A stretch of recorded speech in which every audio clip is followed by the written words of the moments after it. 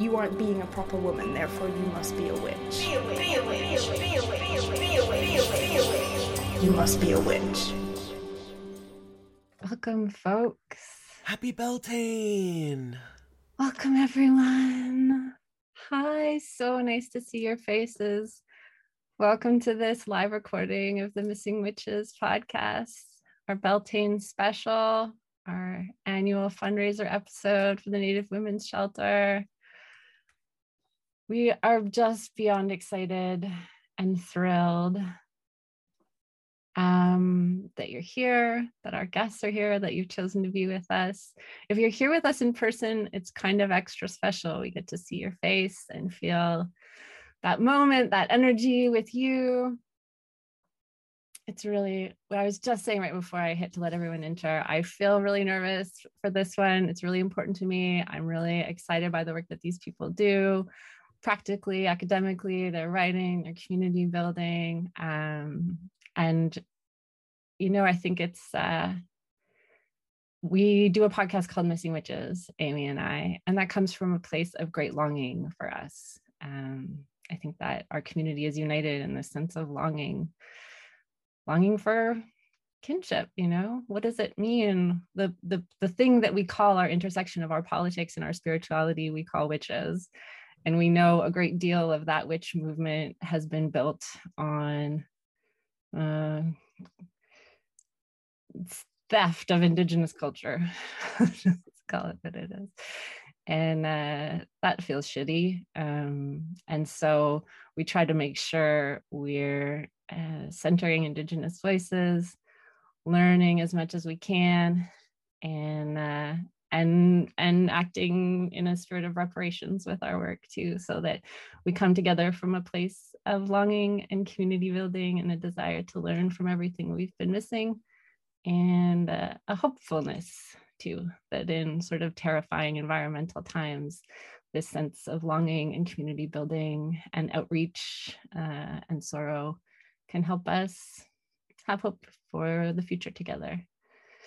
So not a lot riding on these conversations for me emotionally, but that's the context. Thank you for being here. We usually begin before we do our introductions and we get into our conversation with a piece of ritual. That looks a little bit different today, and Amy will tell you about what that feels like, looks like this time around. Yeah, as Risa said, we usually open these Sabbat events with a ritual. And this time we're opening with a call to ritual sacrifice. This event, this episode, this panel is a fundraiser. For the third year running, Risa and I will be contributing our Patreon profits for the month of May to the Native Women's Shelter of Montreal. Last year, we invited our listeners to join us, and together our coven returned almost $3,000 to our local Indigenous communities. So again, we're asking you, our listeners, those of you here today, our Missing Witches coven mates all over the world, to make a reparation. We know that most of you are listening from outside Canada, so wherever you are, we encourage you to find a local Native women's shelter or Indigenous NGO to support. Some places don't have First Nations specific orgs, so we'll also accept donations to shelters for vulnerable women and children, sex workers, or victims of violence, or Planned Parenthood, but we would really appreciate a focus on support of Indigenous women or Indigenous people. We've got a couple grand worth of prizes donated by our coven at large: jewelry, art, altar pieces, books. Shout out to our publishing house, North Atlantic Books. A handmade custom sweater and readings of all kinds: ancestry, astrology, tarot, Akashic records, just waiting to be yours. So here's what you're going to do. Make your donation of $10 or more to the Native Women's Shelter of Montreal or your local Indigenous people support organization. Take a screenshot of your receipt and email it to missingwitches@gmail.com with the subject line donation plus the amount of your donation. The amount is important because for every $10, you'll get one entry into the raffle for these prizes that I'm about to list. So if you donate $20, you'll be entered twice. For $50, you'll get 5 entries and so on. If everyone listening right now donates locally, together we can make an impact globally. Anyone who donates $100 or more will be additionally entered in a separate draw to win a personal gratitude Zoom chat with Theresa and myself. Plus, every single person who makes a donation of $10 or more, that's every single person who makes a donation of $10 or more, will automatically receive a digital coupon book that we put together with discount codes to some of our most beloved witchy businesses, including House Witch, Snake Hair Press, The Death Witch, Unearthed Minerals. All this info and more details, plus a list of ideas for places to donate in Canada, will be on our website and our socials. And for those of you who are here live, that link is live now. So you can go to our website and check that out. But maybe wait until after this conversation is over. So make your donation. And if you like, tell us about who you're supporting and why. Last year, we highlight a bunch of these organizations in our stories, and it was wonderful to be able to share who everyone else is also supporting with our following.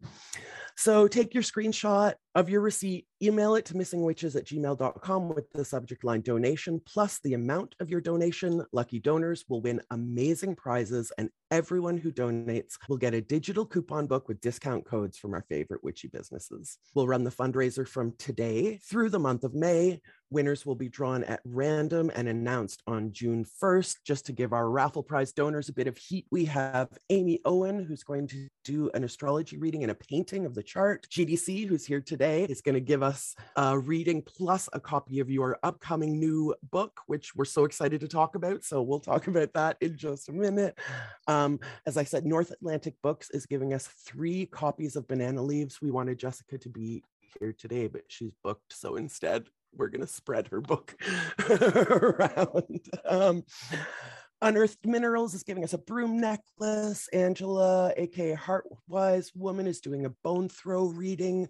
Melissa is doing an Akashic Records reading. Jessica from Dear Woman is doing a tarot reading. Sammy has given us a necklace set. Kate Ballou, a custom personalized poem. James from A Quiet Practice has hand woven an altar cloth for this fundraiser.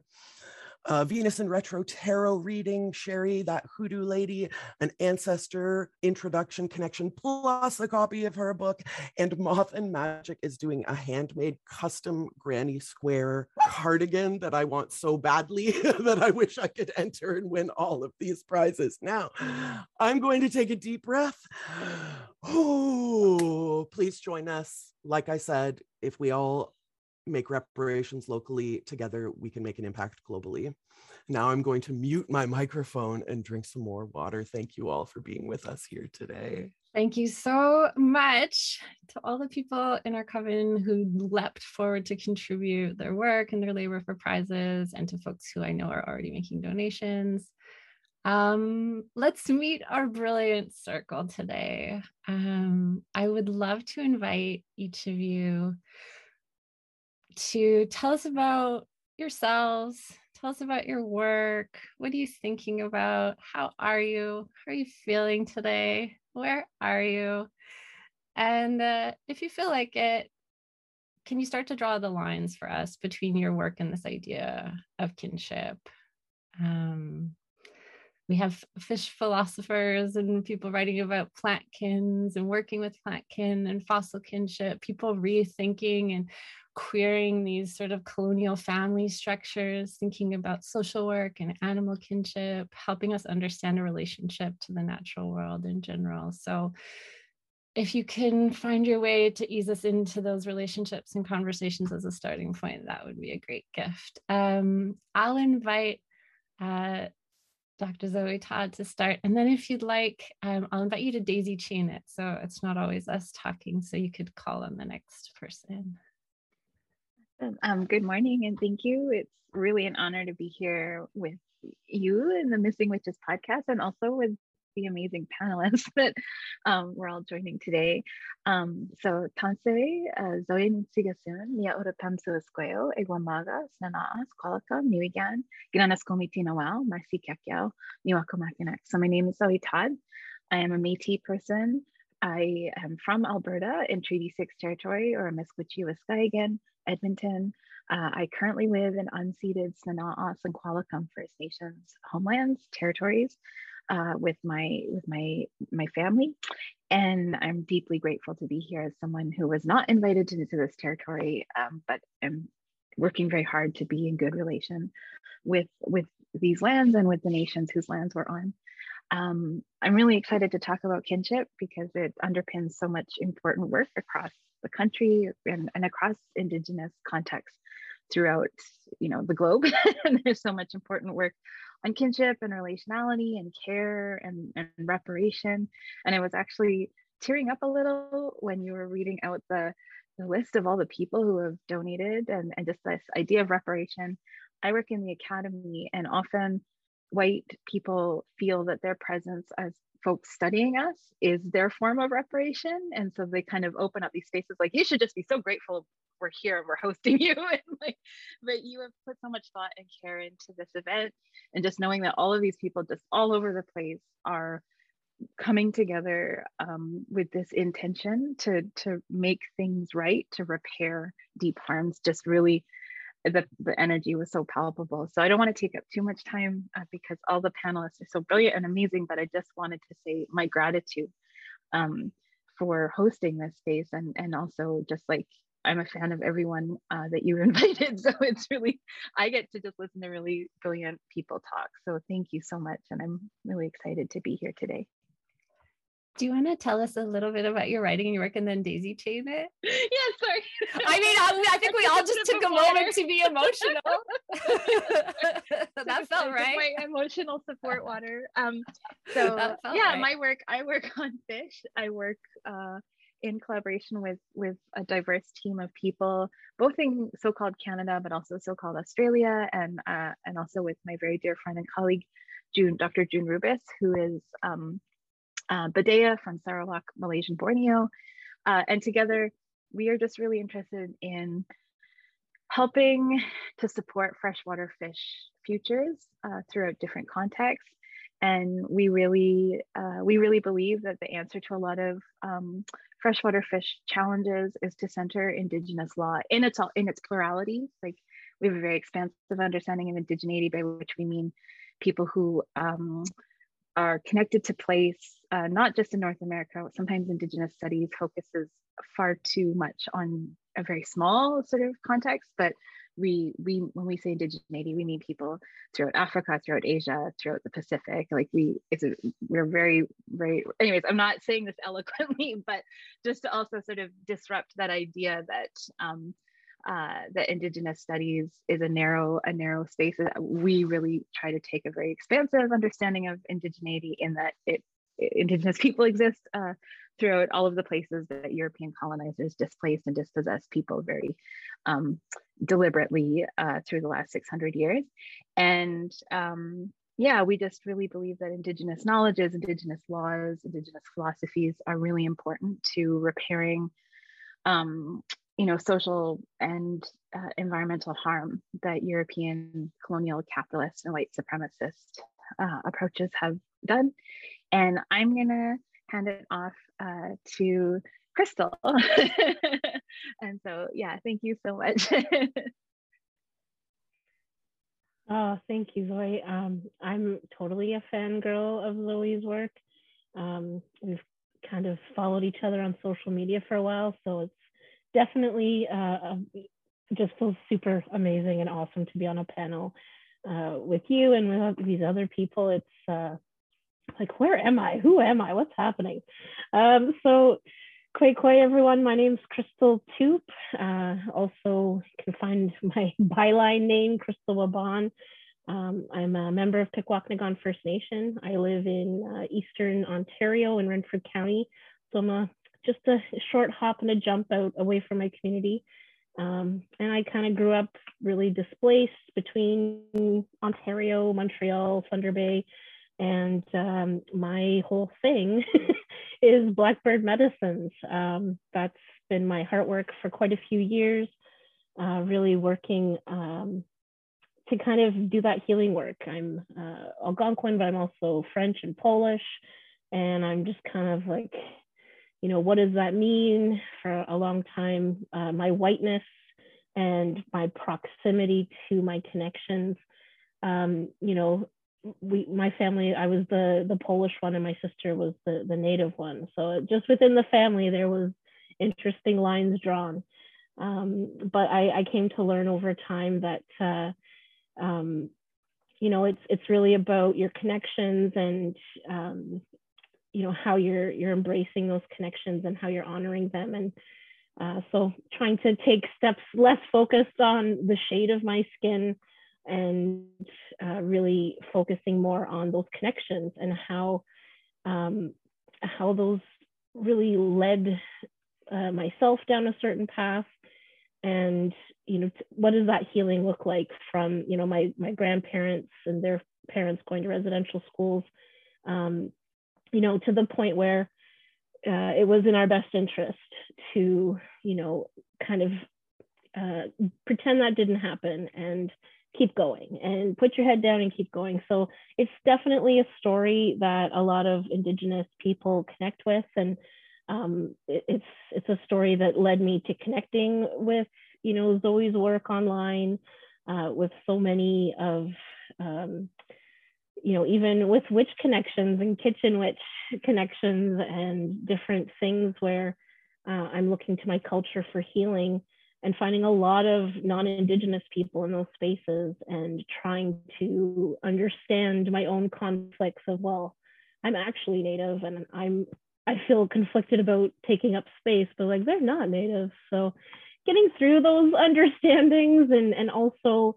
you know, opening space up for that European side of, you know, why does this feel right? Or why does that feel right? And maybe because, you know, Indigenous people are out there globally. And that's something that the last few years, working with Blackbird Medicines, working with other helpers in my community, you know, that was part of my unlearning too, was like, oh yes, Indigenous, like in a global way. And, you know, colonization wasn't super new in the world when it came to Canada. And, you know, and meeting different people in different places and positions and different homelands. So just learning all those stories has kind of been really nourishing to me in a lot of ways. And so I keep kind of doing things and people keep finding me and the response is good. So I feel like I'm doing something right. Definitely consider myself a spiritual practitioner, a spiritual caregiver, and that's what I'm really passionate about in this journey is how does our reclaiming our spirituality, reclaiming our connections, our kinships, how does that heal us? How does that fortify us for the days ahead? So Chi-miigwech to everyone for having me. I feel like I just said a lot of things, so I'm going to pass it on, and I would love to hear Margaret introduce herself a little bit. Miigwech. Oh, well, Ellen Crystal, thank you. Gwe, Ninja Louise Margaret Robinson, Lewet Mi'kmaq Wigi Sissecook. Hi, I'm Margaret Robinson. I'm a member of the Lennox Island First Nation. I'm a person of non-status experience who grew up in the eastern shore of Nova Scotia in Mi'kmaq, so I got to live in my traditional territory, and now I work there, which is a great benefit for me. In my work, I work at Dalhousie University. I'm a researcher. Most of my work is with Indigenous or with sexual and gender minority people. And I mostly look at how culture keeps people well. And so some of my interests in terms of connections and kinship and wellness come out of that, looking at how connecting with culture and how to live with culture wherever we find ourselves. So for myself, looking, how do we embed Mi'kmaq values into our daily lives? What does that mean if you're also a secular person versus if you're a spiritual person? And so kind of digging into all of that is one of the things that I find really exciting about my work, giving me that opportunity to learn more about myself and other people. I coordinate Indigenous studies, so I'm also interested in sort of the discipline of Indigenous studies and where the borders of that are. And I approach this as a secular person who did a PhD and a master's in a Catholic theological school. So I have a lot of interest in religion and spirituality, but not as a participant, more as an observer. So it's exciting to be here and to meet all of you in person. So I'll say Walalan, Walaliok, thank you all. And I guess I'll pass it on to Granddaughter Crow. GDC, you're up. Thank you, thank you, thank you. So awesome, you guys. This is such a wonderful, sacred space for wonderful, sacred conversations. And I am very honored to be here. So Ya'at'e, they call me Granddaughter Crow. I am born to the Bilagana clan for the Ta'achini clan, which means that I am Navajo Nation down here in the Four Corners, United States. Four Corners is Colorado, Utah, New Mexico, and Phoenix or Arizona. And so my father is full-blood Navajo. He was taken from his Hogan and put into boarding school, stripped of his language, his hair, and his culture. So I'm very close to that experience. However, my mother is full-blood Dutch. And so I understand what was said before, this whole trying to reconcile with myself, you know, being of both. And I think it took me a long time to get there, because what it helped me to do was become a bridge between cultures. And now we're here having conversations about cross-cultural communications, getting to know each other with respect, with curiosity. And this is the beauty of this time that we are living in, is that we get to have these unspoken conversations, these things that used to be just ignore it, don't, just sweep it under the rug. And now we get to come to the table and listen to each other. And so although I am of the Navajo Nation, I only speak with my experience. I'm not speaking on behalf of the Navajo Nation. I am a Gen X and raised in Denver, Colorado. And so what do? Under the name of Granddaughter Crow, I am an author, a public speaker. I offer sessions, one-on-one sessions, psychic intuitive, whatever you want to call it, empathic, whatever you want to call it. I'm also, well, you can check out my website, www.granddaughtercrow.com. That's it in a nutshell. Where I would like to say what I do and how that helps with the kinship. My second book, which is out there, you can get it off of Amazon or I think Kindle or Barnes & Noble or wherever you get your books. It's called Wisdom of the Natural World, and it's practical and spiritual teachings from plants, animals, and Mother Earth. And last year, Missing Witches had me on, and we spoke about that book. I think that one was like your 100th episode, or I think it was 100th episode. And so if anybody wants to listen to that, and or you can buy the book. And what I really do is want to encourage, inspire people to be their authenticity. And I like to say that I was First Nation before First Nation was cool, and now it's cool. So my lived experience is like, oh, okay, now you want me to come to the table. And some of the questions that I'm getting asked right now were internal questions that I had with myself. So I'm still trying to develop my words around how do I feel about this? How do I speak about this? And that's what this platform really means to me. And I'm so excited about being here with all of you, and thank you so much. Thank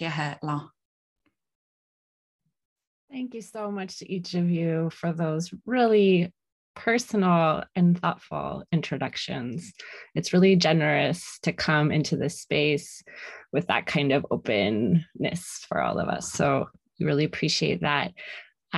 We have questions. Amy and I were laughing earlier. We're people with countless questions. We're so excited and curious about your work. But I do want to say as a caveat, like, just ignore our questions if you have more interesting things to say. Or if you want to ask each other things, we're more interested in that than we are in our own questions. So we'll start with sort of directing things. But if at any point you're like, I want to know what Crystal thinks about this, that's my caveat about that. I did want to ask, and this goes back to a question Margaret shared with us. If, we have a diverse listener community, we talk about the coven we make in the dark between our ears and how that's like a meeting point in a podcast space for people who come from all around the world, a real diversity of backgrounds, settler descendants, colonizer descendants, people who grew up, off reservation with totally detached from the community, who are trying to find a way back, descendants of enslaved people, people who are in really incredibly strict religious communities right now, for whom this part of their spirituality is very secret. We really hear from an incredible diversity of people. So for those people, if they feel a longing towards a practice that they can identify as probably Indigenous in origin, and they want to have a relationship with the natural world, for example, without, perpetuating this kind of violence, what do you recommend? Is there a way in that feels appropriate, or not? Unless anybody wants to jump on that, I could perhaps pass it to Margaret, since that was sort of a version of the question you shared with us. Sure. So this is something I've had to do some thinking about in the context of what's a way for people who've been separated from our Indigenous traditions and cultures and ceremonies, which for most people of my generation is everybody. Because until 1951, it was illegal in Canada to participate in a lot of First Nations ceremonies. And so we have sometimes parents, grandparents, elders who did not learn those ceremonies themselves, or don't know those traditions and couldn't pass them on. And so for a lot of folks, there's a search going on. And people have different access to power in doing that search. And so it's important to figure out where you fit in that as a searcher, and to think about it's easy to be aware of what my needs are going into a space, but it's harder to imagine what some of the dangers I might be posing to people in that space are if I come in with a lot of questions and I'm not thinking in terms of reciprocity, or what kind of burden I might be putting on people who already have pretty strapped access to resources. And so I've done a lot of thinking about it. I'm also a vegan, so I tend to think in parallels. And one of the parallels that comes to mind here is when I get a craving for something and I think, I'm really missing. And so I'm thinking of when I used to eat meat and thinking, oh gosh, I could really go for that. And then I do a little analysis where I'm asking myself, what is it I'm really craving? What is it that's missing? Is it salt? Is it fat? What is the thing that I'm seeking there?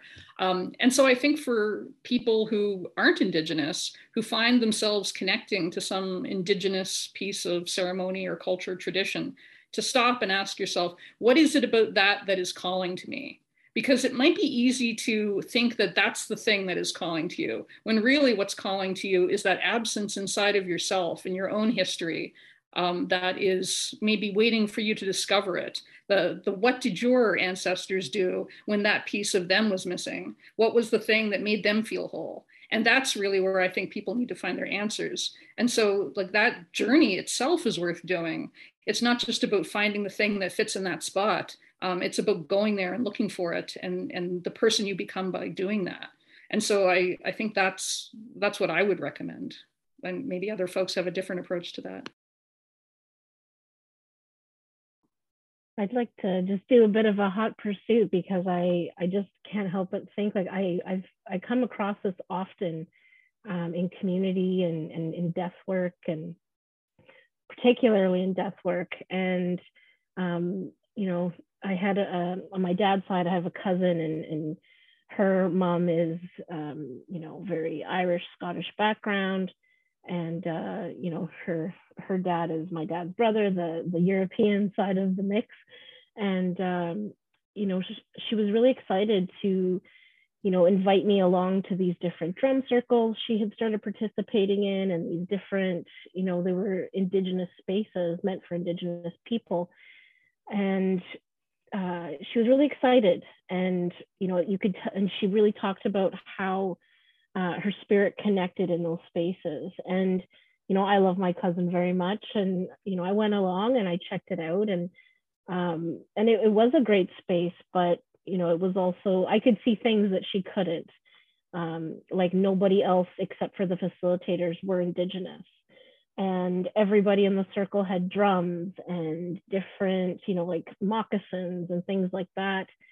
And it was in the middle of the day during the week. And I just, I thought this was kind of strange, because the people, where are all the Native people in this drum circle?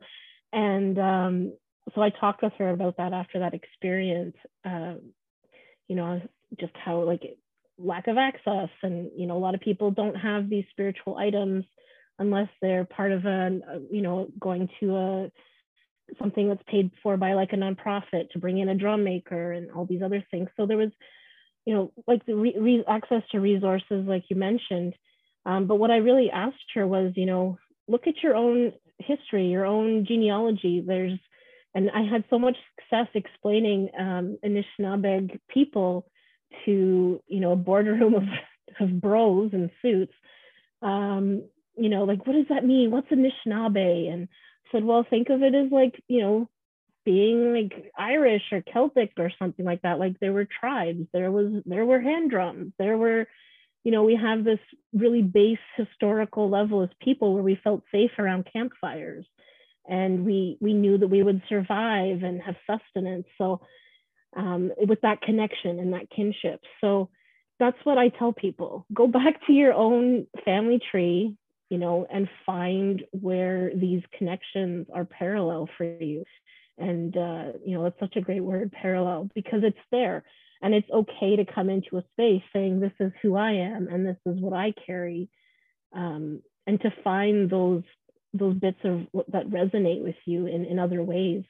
I've heard several elders say, like, they don't turn anybody away, really. If you're coming to the circle to join and it's with good intention and good heart, you're going to be welcome. But it's also to, know your manners, and, make sure that you're not taking up space that maybe you shouldn't be. And to also just take time to ask those questions. That's a big piece. So yeah, it just came to mind.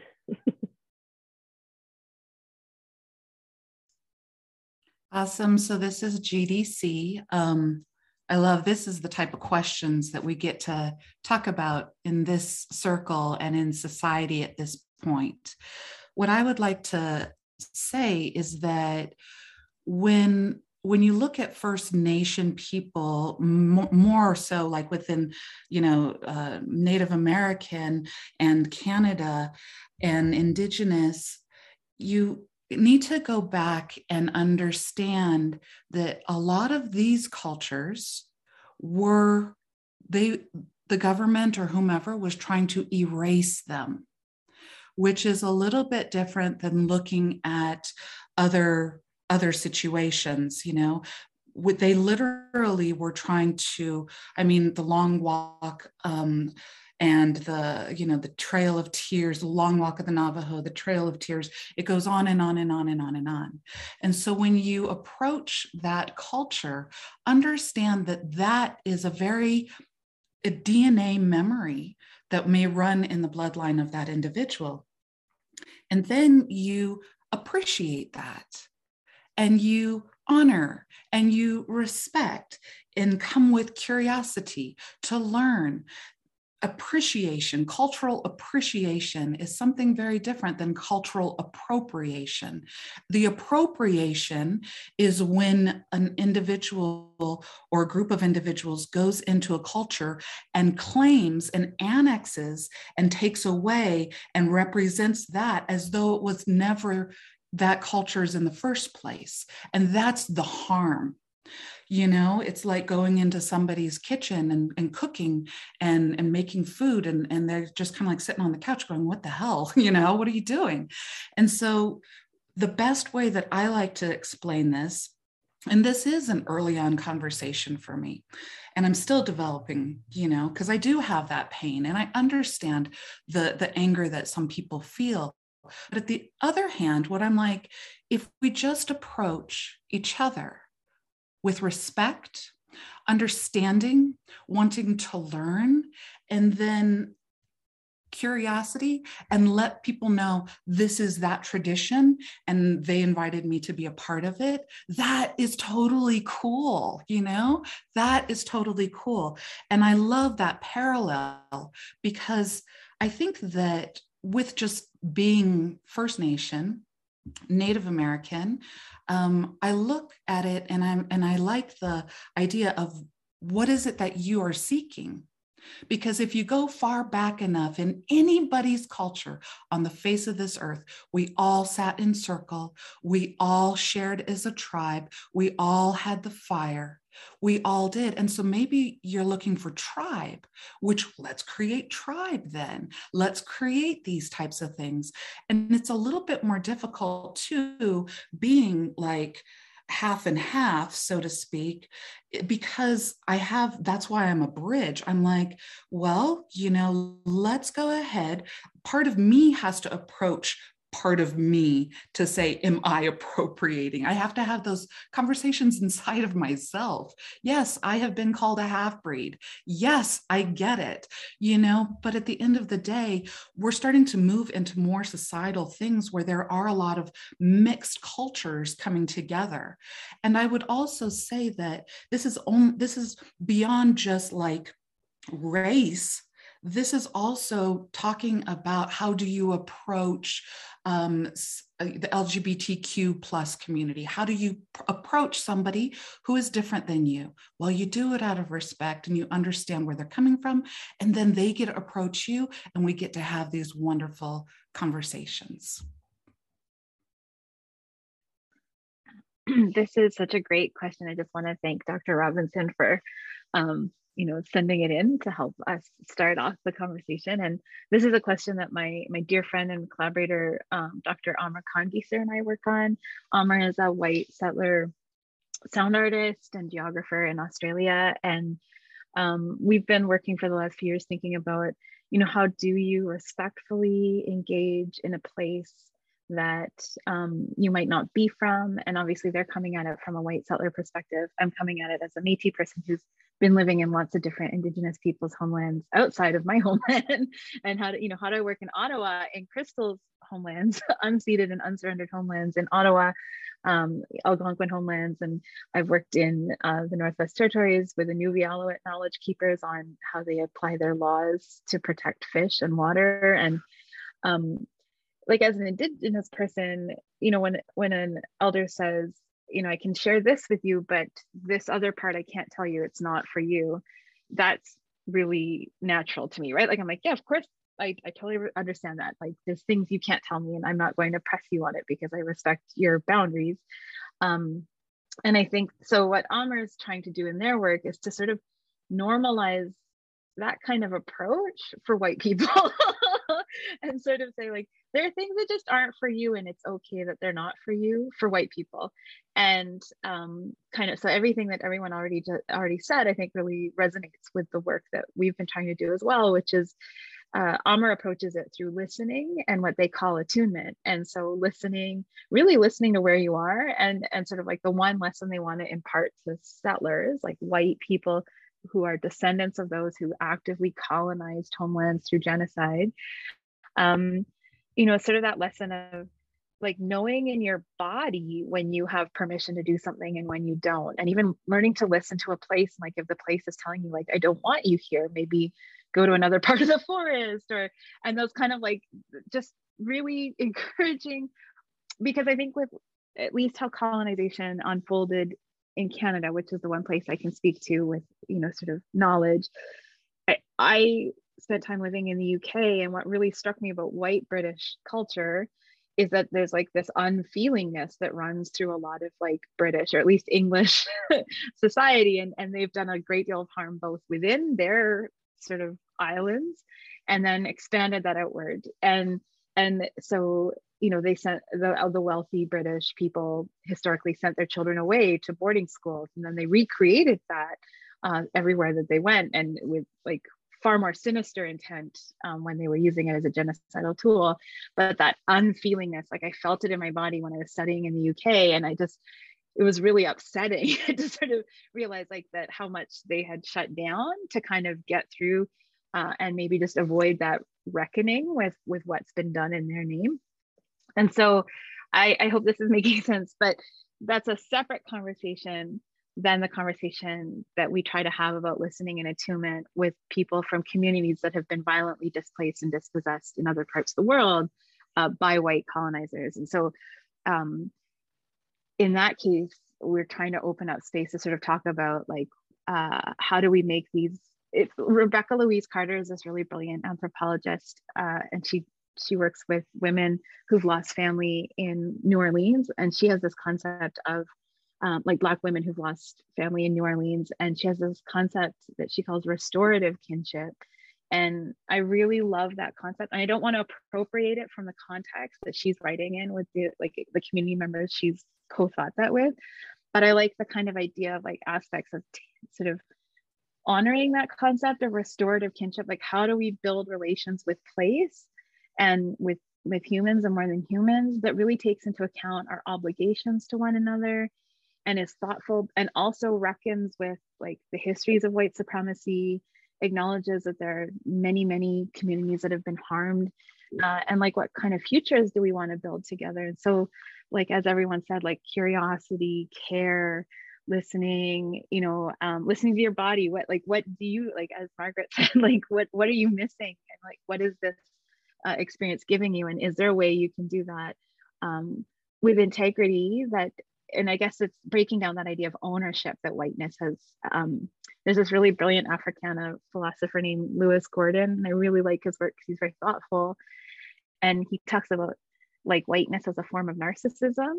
And he has a new book coming out, and I just read quickly like a little bit of it, and he describes whiteness as, I'm paraphrasing him, so I don't want to misrepresent his words, but he sort of talks about whiteness as like whiteness is like who comes to the party and sort of says like, aren't you glad I'm here? Like, and like being able to kind of unpack that and sort of say like, well, no, we're not actually glad you're here. You're not honoring us by taking this aspect of our culture. In fact, you're doing it in a way that doesn't respect boundaries. And I guess it's really coming back to those like core emotions of like, are you feeling fear? Are you feeling, and like being able to kind of like actually unpack that. I think that so many people put so much work into creating a space for us to be able to have those intimate and vulnerable conversations about who we are and who we're obligated to. And so I just feel really excited because I think that we're in a time where I think it's more possible, like people who've done that work to lay the groundwork have made it more possible for us to sort of say like, no, I don't really believe what you're saying. Like you think you're doing this in an honorable way, but it's not. And it's you're not a bad person, but you need to come into better relations. And like being able to do that is really, really important. But it takes a lot of time and work. And so exactly what all the people on the panel have already said, like it's a process, and doing that with care, just like how Crystal described, bringing your cousin in and unpacking that experience, like that's how to do it. Like just have these conversations, and anyways, I'm gonna stop there, but just everyone's just so brilliant. This is so great. I want to bring one other brilliant voice to the conversation who's not here right now, but I recently spoke to an Ojibwe medicine person, author, Asha Frost, and the vocabulary that she uses for the earth is the same that she uses for culture. She uses the term extraction. So I think we can work with the earth where it's a mutual aid, or we can go in and we can, pillage the land. And I think that that's exactly the same thing that happens with other cultures, in globally indigenous cultures. So in the spirit of reciprocity, let's have a reminder that this episode is a fundraiser. Let's make some reparations. Let's do some reciprocity and be mindful of our extraction techniques. And thank you to the people who have already, during the first 45 minutes of this live episode, sent in your donation receipts. I see them coming in our group email, and it's really emotional and rad. For real? Yeah. For real? Yeah, thank you. Thank you. Now let's hear a bit about that fundraiser. So take your screenshot of your receipt, email it to missingwitches@gmail.com with the subject line donation, plus the amount of your donation. Lucky donors will win amazing prizes, and everyone who donates will get a digital coupon book with discount codes from our favorite witchy businesses. We'll run the fundraiser from today through the month of May. Winners will be drawn at random and announced on June 1st. I want to pick up this idea Zoe introduced, and we've spoken with Edgar Fabian Frias, who's an Indigenous thinker, gender expansive spirit that we've been lucky to have on the podcast before, and we'll share a conversation with him again next week, I believe. But they talk about Indigenous futures. So what is the future you want to see? What does it look like? Can you help us picture it? And can we help call it forth together? Are there pieces of it that connect to this idea of kinship with the more than human world? Are there pieces of it that we can find through this attunement, through listening in our bodies to where we're comfortable, where we feel joy, where we feel like we could be in better reciprocity? Would you think out loud about that with us? I suppose I can kick that one off. Great question. And it can go in so many different ways. But I think that, especially coming off of the dialogue that we just had about, appropriation and extraction and recognition and curiosity, I think that I would like to say that give everybody an exercise so that you can work with the natural world wherever you are on the globe.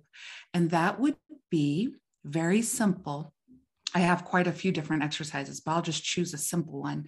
So breathe, go out into the natural world. It could be your backyard, a park, go to the beach, the mountains, wherever you want. Feel the weather, touch a tree, and know that that tree knows that you are touching it. There is an intellect among all of the natural world. It's called animism. Everything has a soul. Everything has a consciousness. Go out there and realize that the bird that you just saw probably saw you first. Kind of sit there, instead of feeling separate, like you're watching a movie. Be the participant in that experience. Know that that squirrel saw you, and yes, he thinks you have a peanut, and yes, he's going to come up and check you out, and then he's going to run away. Know that you are being viewed as much as you are viewing. You are being observed as much as you are observing. And I think that that is a beautiful way to help each of our bodies, human existence bodies, whether you are red body, white body, black body, whatever, yellow body, whatever you are, you can go out there and know that the natural world, you're a part of it. You are a part of it. So that's what I would say. I would say, let's start experiencing it. We talk so intelligently about our confusion, but let's do something. Go outside. Oh, and one more. Go to that same place in the morning, and observe, maybe even write down what you're observing, how it's observing you. Do the same thing at noon. It's going to be a little different, right? Do the same thing at night or in the evening. It's going to be a little different. And start connecting yourself with the realities of what's going on, because reading a book is wonderful, but taking action and feeling it, like Zoe was saying, feeling it within your body, that's where the phenomenon starts taking place. The phenomenon and the experience, and not thinking so much about, is this experience right or wrong? Just touch the tree, and feel it and know that it knows that you are touching it and it is touching you back.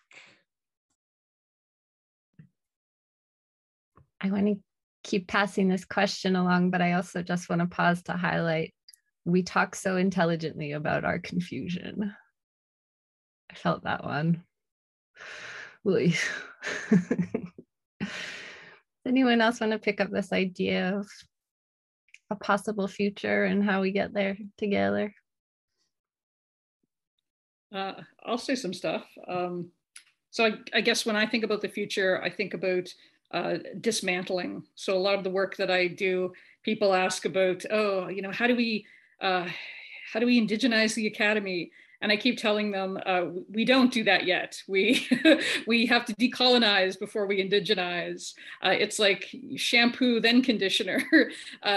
You have to wash out all the bad stuff and see what you've got left, and then start building up again. And so I think about that sort of on the social level as well. I think we need to dismantle toxic masculinity, acknowledge that toxic masculinity also damages the men that it resides within.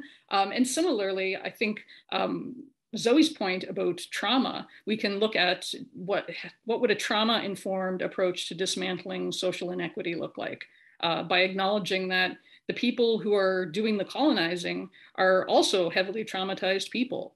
I'm not a historian, but I do notice when I look at where some of the people who were active in colonizing in what's currently Canada came from, their history had recently included traumatic colonial experiences of their own that they then replicate in new spaces.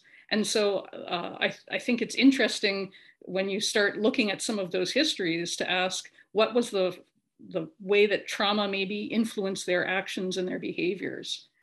To see like what would have been different if they hadn't had that experience of children, of being separated from their parents at an early age and raised in an institution, for instance, or if they hadn't had the experience of being forced to speak a standardized form of their language instead of the language that was distinct to their region, and so on. There are lots of experiences that were traumatic for groups that later became colonizers. And so I think to realize that this isn't, colonization isn't just the work of evil people doing evil things, it's the work of damaged people replicating the damage that they experienced in new ways, in ways that maybe reassured them that they were never going to be powerless again. And so we have to think about how do we involve people whose ancestors did those things, maybe very recently. We sometimes talk about colonization as if it happened long ago,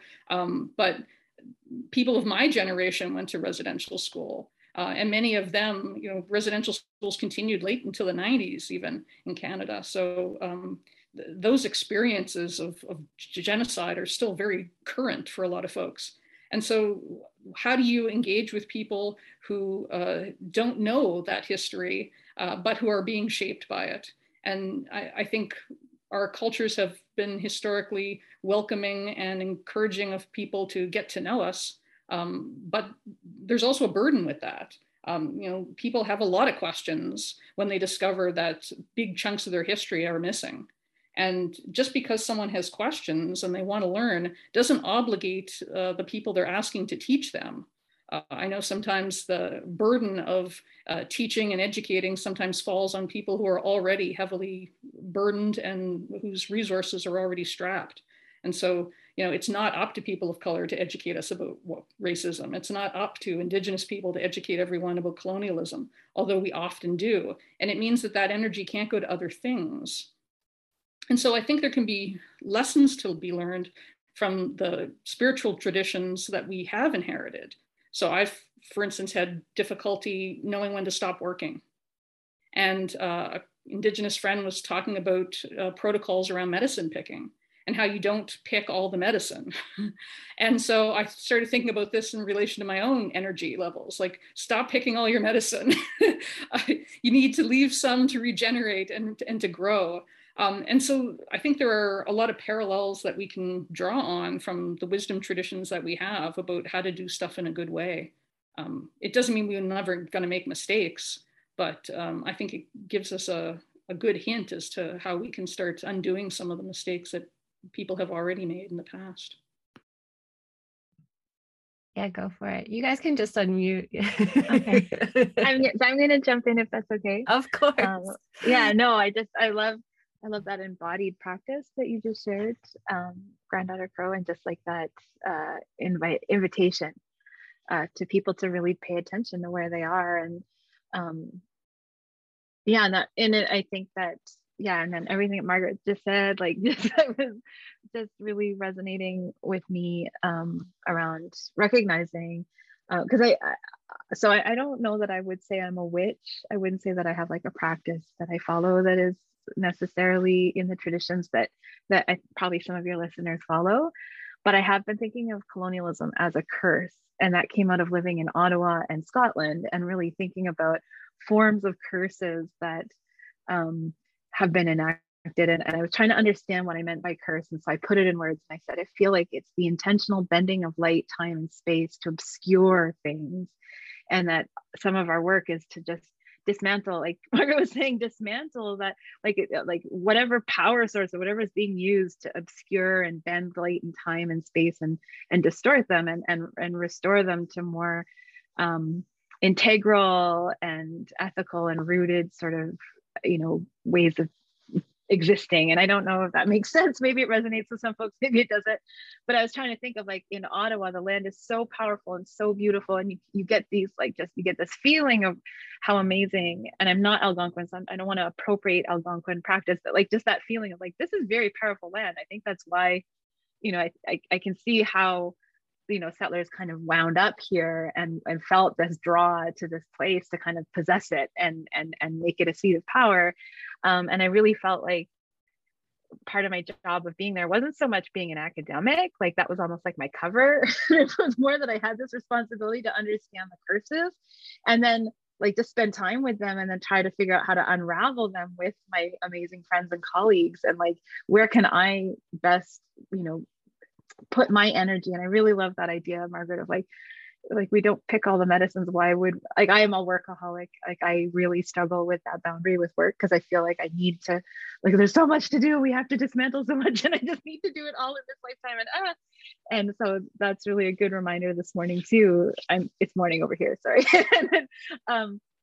Anyways, I think that the future I envision is one where we've been able to dismantle a lot of these curses, like you said, Margaret, like dismantling them and diffusing them and restoring those distorted narratives. And I really think of like the Enlightenment and all the knowledge that came out of colonization and white supremacy, like starting in 1441 with like the start of the enslavement of African peoples by the Portuguese and then the Spanish and other European colonizers, or Tiffany King calls them conquistadors, just sort of like the violence of it.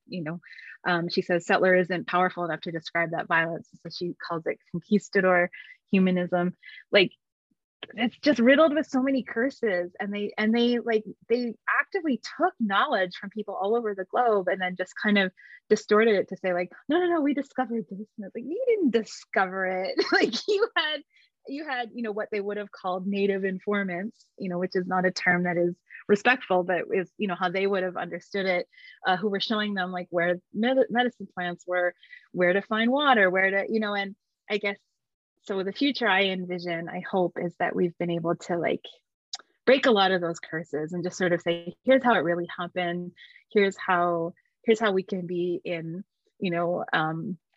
we can be in relation to one another and with integrity. And so again, like Lewis Gordon talks about like ego and narcissism being a really big part of white supremacy and colonialism. And I think that idea of damage that you brought up, Margaret, is really relevant to that as well. That like, I guess it's that idea of like, there's healing to be done in many different contexts, but the people who also reenacted their harm and committed genocide, they have to do that healing, but it can't come at the expense of the people they hurt, I guess. And so like finding that way through it is something I'm trying to understand. Like, how do we, so I sort of say like, I think there's an impulse of white academics who kind of come into Indigenous spaces and they'll be like, oh, I love that we're having a circle. I can share everything. I'm going to share all the guilt I feel. And what I want to say is, I know that you're a tenured academic and you have very, very good therapy coverage. Go take that to your therapist. Like that, marginalized folks, like those kind of sharing circles can be like healing for folks who don't have access to therapy, but you have access to therapy, and it's so inappropriate for you to come here with your white guilt, and I have a white mom and an Indigenous dad. I try really hard to not be that person that's sort of like taking up space in Indigenous context as an Indigenous person. It's like, I am a tenured professor, I have access to therapy, I take that stuff to therapy, I try to and for me, what I've been really trying to work on is and I just to really be able to support that kind of work in various spaces, to sort of say like, we're here to undo the curses together. Some of us have more resources to do that than others. How do we redirect those resources so that more people have access to them? So that's kind of the future I envision. Yeah. I could see Amy and I both do a full body nod and go to write down, we're here to undo the curses together. I totally love that. Let's apply curse language to colonialism. I like it. It's very, very fitting. Yeah, I'm just my, there's been so much awesomeness said, but I really, when I think about that futurism, those Indigenous futurisms, it is, moving the harmed, the traumatized, forward in a good way. And it is, dismantling, and it's all of that. And there, I kind of wanted to go last just because I have kind of a jump off question for Margaret after. You've been warned. But I really just see, all the resources and all these generations that have gone into dismantling Indigenous wellness, dismantling our families, dismantling our communities. I want to see the same investment for rebuilding and restoring and reclaiming. I feel in a lot of ways that the time is right to, in Canada we have testing for our kids, and are they on the right level, and they get like in certain grades they're tested to make sure they're on par with the world. And there's a lot of teaching for tests and a lot of ideas that we give our kids and really we just hope that they're happy and they're well and they're safe and cared for. But I think it's a really good time to move away from all of that with this pandemic, and it's a really important time where we can really appreciate that our survival skills, our well-being, our mental, our holistic wellness. It's the time to center that. And we have as humanity, we have what we need to do that work. And I really think about that future of, it's got to be restorative. So for myself, so much of this, I kind of I aim for that futurism. I took my kids out of school, I homeschooled them, all kinds of good stuff. And one's an adult now and one's on her way. But they're well and they're stable and they're safe and they have their needs met, and that's really the point, right? But when I think about that future piece, so much of it is centering the connections to plant life, the connections, just like GDC said, about like that embodiment work of taking time to really understand your place on this planet, because it's, we're not the apex predator. We're, dependent on every other, form of living being. So let's go back to that place. That's what I would like to see is understanding the spirituality, that animism that exists in everything. And for myself, for so many years, I looked to try and study my, indigenous spirituality. And all I could find were, okay, but you have to study, Catholicism or Judaism, and, you can, but you got to take some of the big three or something, you got to take some of this pie if you want to have time for that. So I'm just curious a bit, Margaret, how it's been for you to have that curiosity as the non-participant, that, thirst for learning. And, I feel like there's definitely going to be a space where you have this, that indigenous spirituality, that inherent way of knowing about certain things and certain connections that we have, and the spirit. And I'm so curious of how it's been going studying religion, because there's always this place where you get to, when I've been looking, where indigenous spirituality, they say, no, that's religion. And they want to stuff you into a box and say, okay, now you're talking about religious practice. And, it's culture, it's a way of living, it's a way of looking. So it doesn't really fit in a box. So yeah, I'm just curious how that sits with you when you've done so much kind of that academic work, and then you talk to people, they're like, do you really want to learn it in school, or do you want to learn it in community? And I'm like, can I have both? So yeah, kind of a wishy-washy question, but if anything comes to mind. Yeah, like I went to my undergrad university wanting to be a writer, so I took English, but I had a bunch of other credits to fill, so I started taking some other courses, and I just had a really great run of Indigenous studies, religious studies teachers. And it got me interested primarily in why were some, particularly Christian people, so homophobic. And so I was kind of interested in it, maybe I would say now from like a sociological angle. And so, I was reading The Authoritarian Personality and delving into Horkheimer and Adorno and trying to find out like what makes some people want to do what other people tell them. And trying to sort of figure out how does it function. And I think maybe in the back of my mind, I had this idea of like, well, if I can understand how it works, I could fix it and make homophobia never happen. A nice, small, achievable goal like that. But I had an advisor, Maggie Abdul-Masih at St. Mary's. She just retired this year. And she said, well, when you're looking to go to grad school, if you take religious studies, you'll understand how other people, secular people, view religious people. But if you take theology, you'll understand how religious people view themselves. And so I did that. I took theology, and it was a great experience because it was exactly what she said. It was understanding how people see themselves, how they talk to each other, how they understand their own identity developing. And they've done a lot of work in it. Like they've been doing this a long time in that field, understanding how to make new Christians. And my focus was on Catholicism specifically. So looking at how does it function? How do people adopt homophobic attitudes within it? And what I noticed was it seemed to be about othering. That part of having the walls of your identity be firm was about defining who was outside those walls. And so, for instance, I happened to notice that as Catholicism got less anti-Judaic, it got more homophobic.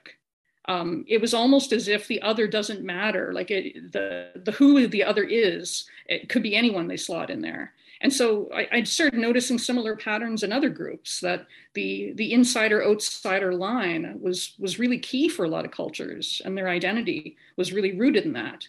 And I think as I came to understand my own Mi'kmaq culture more, I saw something different. I saw that it wasn't about the line between insider and outsider.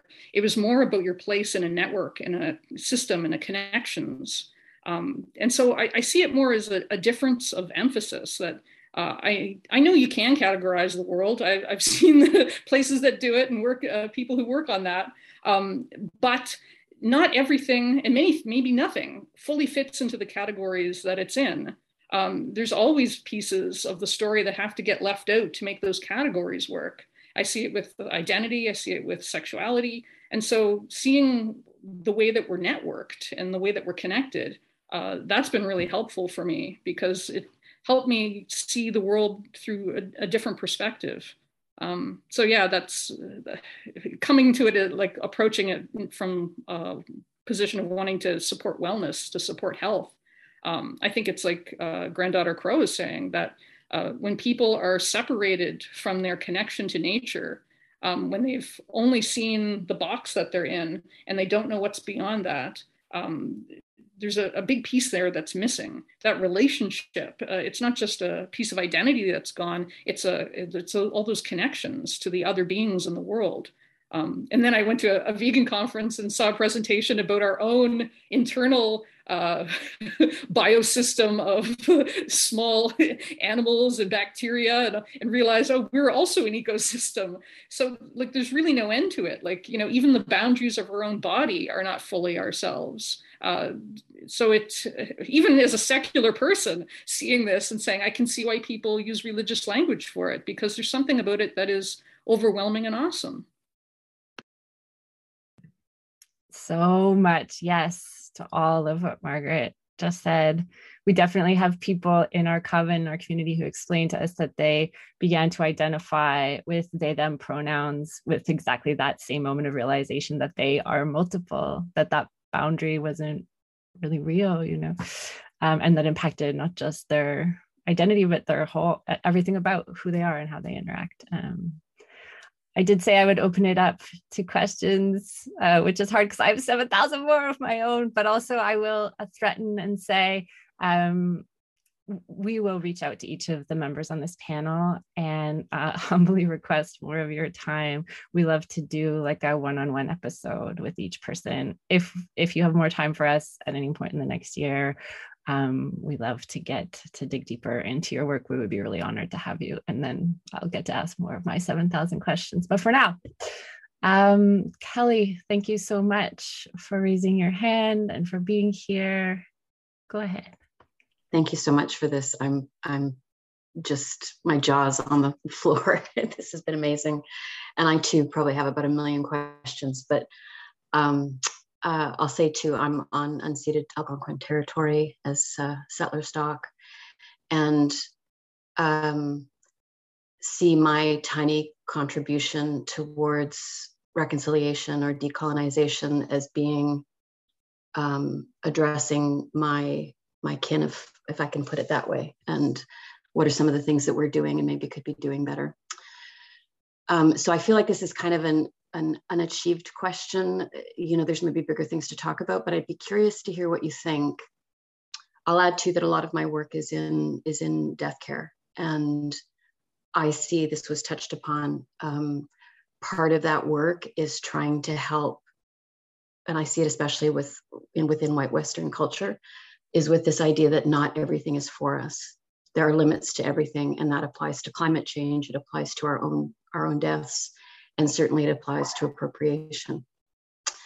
So I'll give a specific example, but obviously it's about bigger things than this. But I'd love to hear what you think about smudging, because especially within the witch community, I encounter this regularly, and there'll be no Indigenous people present, you know, from Turtle Island. And there's a sense that there's just a sense of entitlement around this. For many of us, seining is in our cultural backgrounds, but what's happening here looks nothing like a traditional seining practice would be. And I'm just wondering what your thoughts are around this. I tend to use it as an opportunity to talk about the fact that, again, not everything is for us, and maybe some of what's asked of us is to leave this alone just as an act of solidarity. But maybe that's a mistake. Maybe this is an opportunity for relationship building or for developing, a kinship with the plants. And so yeah, I would love to hear what some of the panelists think about this. Thank you. Well, I do know that for myself, it kind of comes back to that experience I had with my cousin. Look to your own culture, because we're not the only culture that uses smudging. It's a widely, held practice with different plant medicines. I think it's really important to consider the access of the medicines, like where did you get it from? We know that white sage is being abused in their traditional territories, and I feel like others could speak to this better. But it can be tricky. I think for myself, I prefer, like I tell people, just go find yourself a native person. But if that's not feasible, then why do you want to do that? And is there a medicine that's accessible to you that you can do that with? And in Algonquin territory, we have clary sage or Algonquin sage that grows everywhere. Lots out east, actually, I found out on a recent road trip too. So, but yeah, that's my 2 cents. I'll share the mic. Awesome. So Granddaughter Crow here. I love the question because it is practical in nature. And I would say I definitely agree with what Crystal had said about there are other things that you can burn. And so then I also want to reflect on what Margaret had said earlier about what is it that you are looking for when you are doing that act. So if you are looking for cleansing, there are so many other ways to do cleansing. So kind of figure out what you want. The act of burning is a very beautiful act because it's a transformational thing. And I can see, especially with people who work closely with death, burning is a very wonderful thing. But we can also burn incense, we can burn candles, we can burn. I love cedar because I look at the plant itself. And for me, the juniper bush is not something that I want to go up and hug. So I see that it's very protective in nature. And so then I go, oh, I want to put protection around, go outside, sometimes I leave a coin or leave something when I take something and then I'll burn the cedar. And so, I don't want to get too hung up on personally, because I get asked this question too. Personally, listen to your spirit, listen to your body, look at the work that you're doing, be aware that there are other things that you can burn, and that burning things isn't necessarily, it's the act of doing it. And think about what is it? And secondly, the nose and the sense of smell is one of our biggest memory recallers. So maybe you're really hooked on the sage because it draws up these memories of cleansing. So then what I would say, if you're like, oh, maybe I shouldn't burn as much sage, I'm not telling you to burn sage or not. That's up to you and your spirit and your awareness.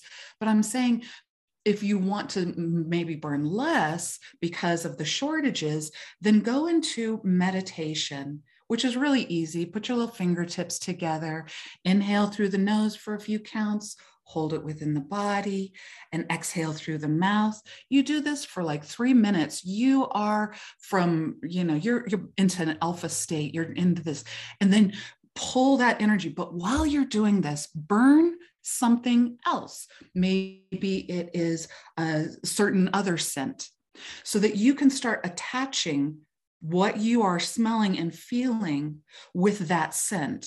And then when you don't have time because you're running around and you need to get into that space really quickly for somebody, you just burn your little incense or burn that candle or smell that lavender in the dram or whatever it is. So that's what I would say.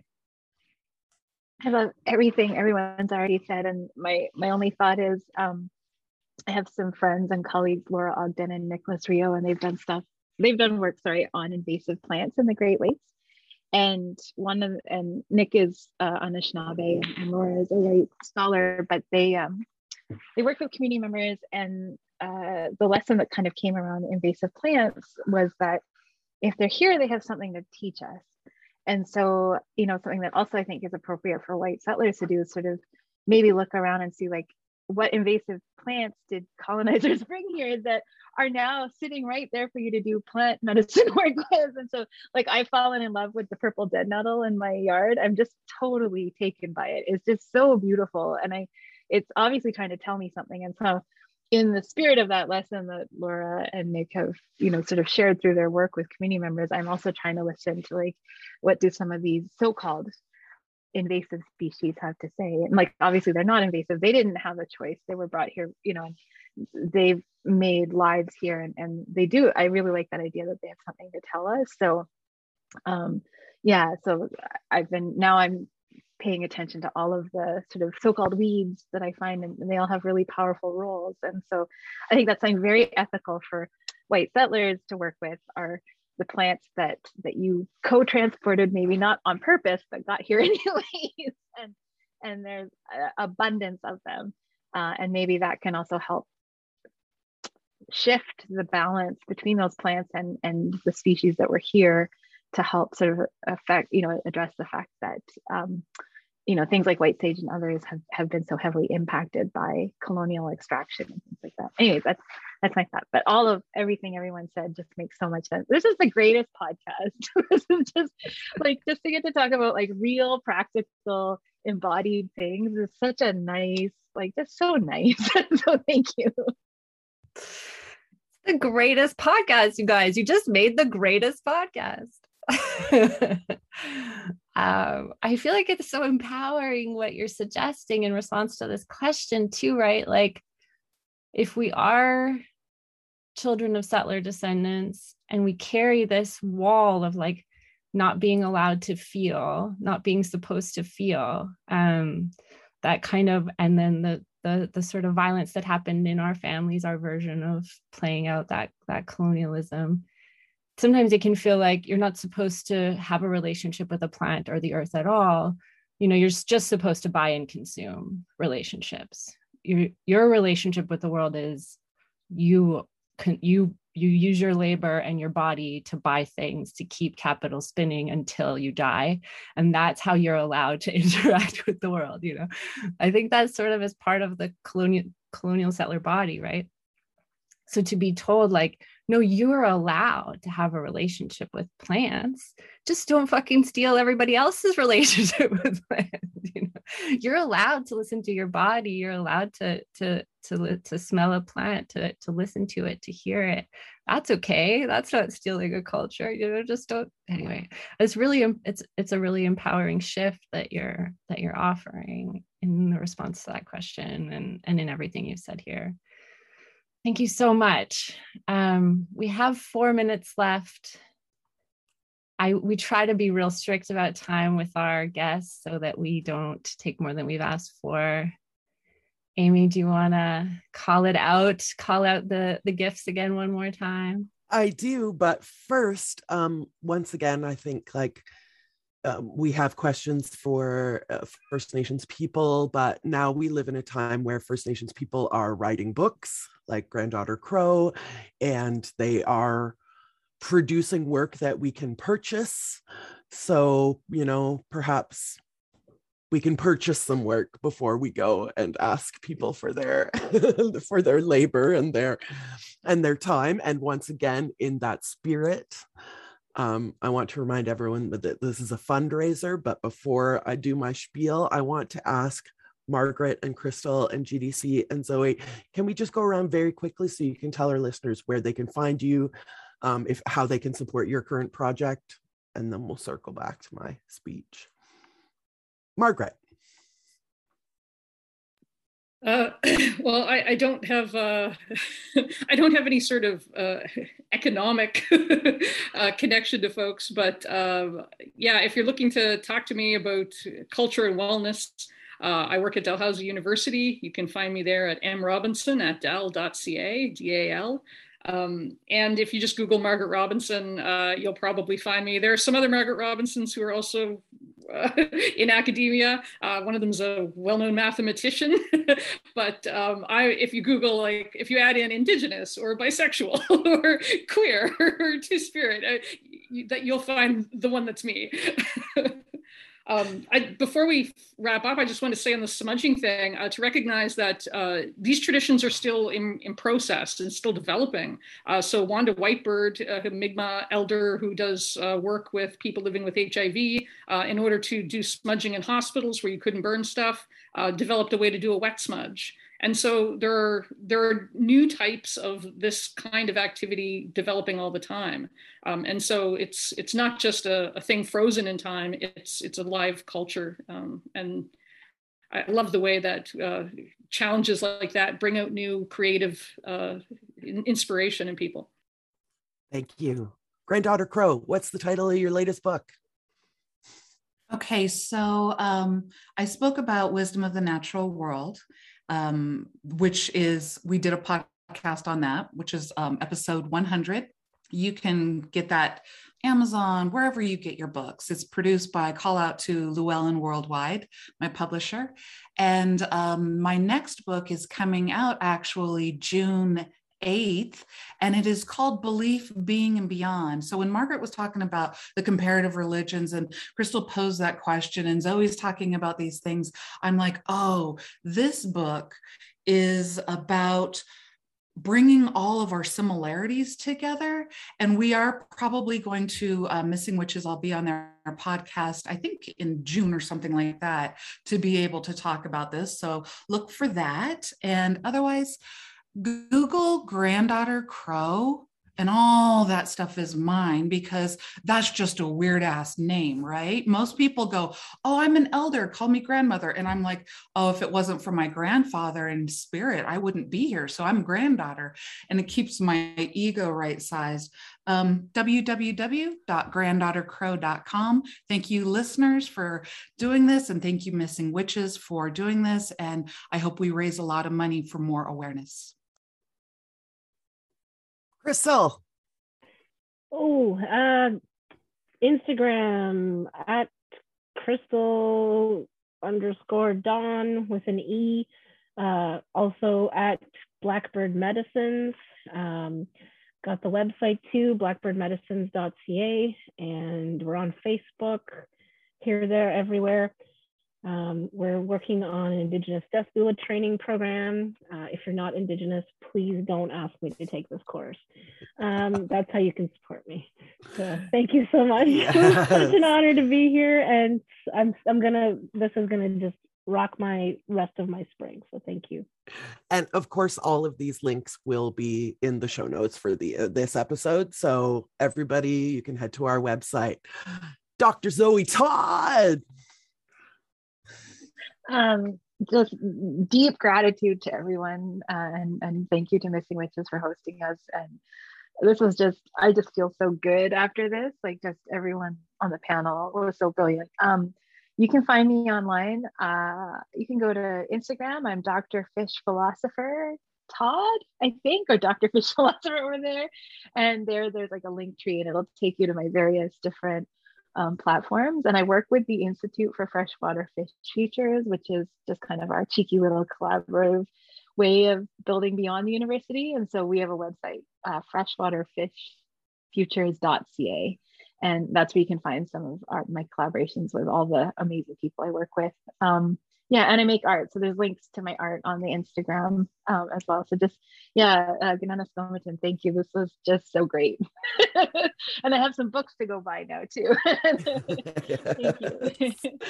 Thank you all so much. Again, support all of our panelists' work. And if they don't have anything for purchase, then you can support their work by enacting their vision of our utopian society. And if you have anything left in your pocket to spare, once again, we always end these by closing the ritual that we've opened. And I hope that all of you who are listening will close the ritual with a ritual sacrifice. And that's what we're asking you to do today, to make a ritual sacrifice today. Please help our collective future by making a small reparation to First Nations women who have been systematically marginalized and disenfranchised, both socially and economically. Let's offer our money with humility and then bask in pride as we witness what we can do when we work together. And I do want to add, we're here to undo the curses together. This event, this episode, this panel is a fundraiser. For the third year running, Risa and I will be contributing our Patreon profits for the month of May to the Native Women's Shelter of Montreal. Last year, we invited our listeners to join us, and together our coven returned almost $3,000 to our local Indigenous communities. So again, we're asking you, our listeners, those of you here today, our Missing Witches coven mates all over the world, to make a reparation. We know that most of you are listening from outside Canada, so wherever you are, we encourage you to find a local Native women's shelter or Indigenous NGO to support. Some places don't have First Nations specific orgs, so we'll also accept donations to shelters for vulnerable women and children, sex workers, or victims of violence, or Planned Parenthood, but we would really appreciate a focus on support of Indigenous women or Indigenous people. We've got a couple grand worth of prizes donated by our coven at large: jewelry, art, altarpieces, books. Shout out to our publishing house, North Atlantic Books. A handmade custom sweater and readings of all kinds: ancestry, astrology, tarot, Akashic records, just waiting to be yours. So here's what you're going to do. Make your donation of $10 or more to the Native Women's Shelter of Montreal or your local Indigenous people support organization.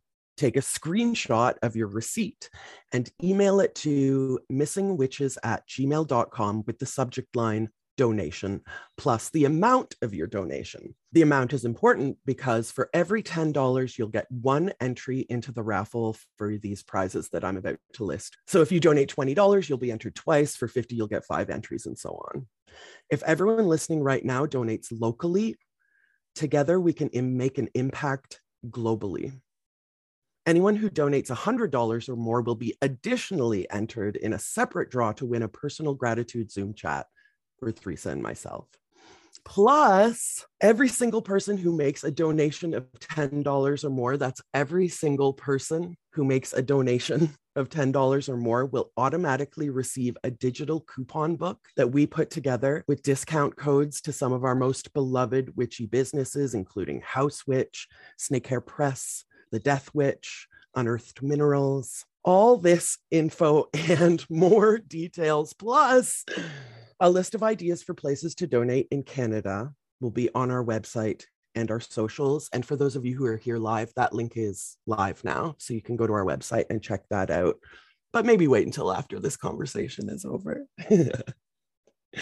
So make your donation. And if you like, tell us about who you're supporting and why. Last year, we highlight a bunch of these organizations in our stories, and it was wonderful to be able to share who everyone else is also supporting with our following. So take your screenshot of your receipt, email it to missingwitches@gmail.com with the subject line donation plus the amount of your donation. Lucky donors will win amazing prizes, and everyone who donates will get a digital coupon book with discount codes from our favorite witchy businesses. We'll run the fundraiser from today through the month of May. Winners will be drawn at random and announced on June 1st. Just to give our raffle prize donors a bit of heat, we have Amy Owen, who's going to do an astrology reading and a painting of the chart. GDC, who's here today, is going to give us a reading plus a copy of your upcoming new book, which we're so excited to talk about. North Atlantic Books is giving us 3 copies of Banana Leaves. We wanted Jessica to be here today, but she's booked. So instead, we're going to spread her book around. Unearthed Minerals is giving us a broom necklace. Angela, aka Heartwise Woman, is doing a bone throw reading. Melissa is doing an Akashic Records reading. Jessica from Dear Woman is doing a tarot reading. Sammy has given us a necklace set. Kate Ballou, a custom personalized poem. James from A Quiet Practice has hand woven an altar cloth for this fundraiser. Venus in Retro tarot reading. Sherry, that hoodoo lady, an ancestor production connection, plus a copy of her book. And Moth and Magic is doing a handmade custom granny square cardigan that I want so badly that I wish I could enter and win all of these prizes. And bless a fucking bee. And bless a fucking bee. Thanks, everybody. Thanks, everybody. See you next time. Thanks so much. You must be a witch. Happy Beltane.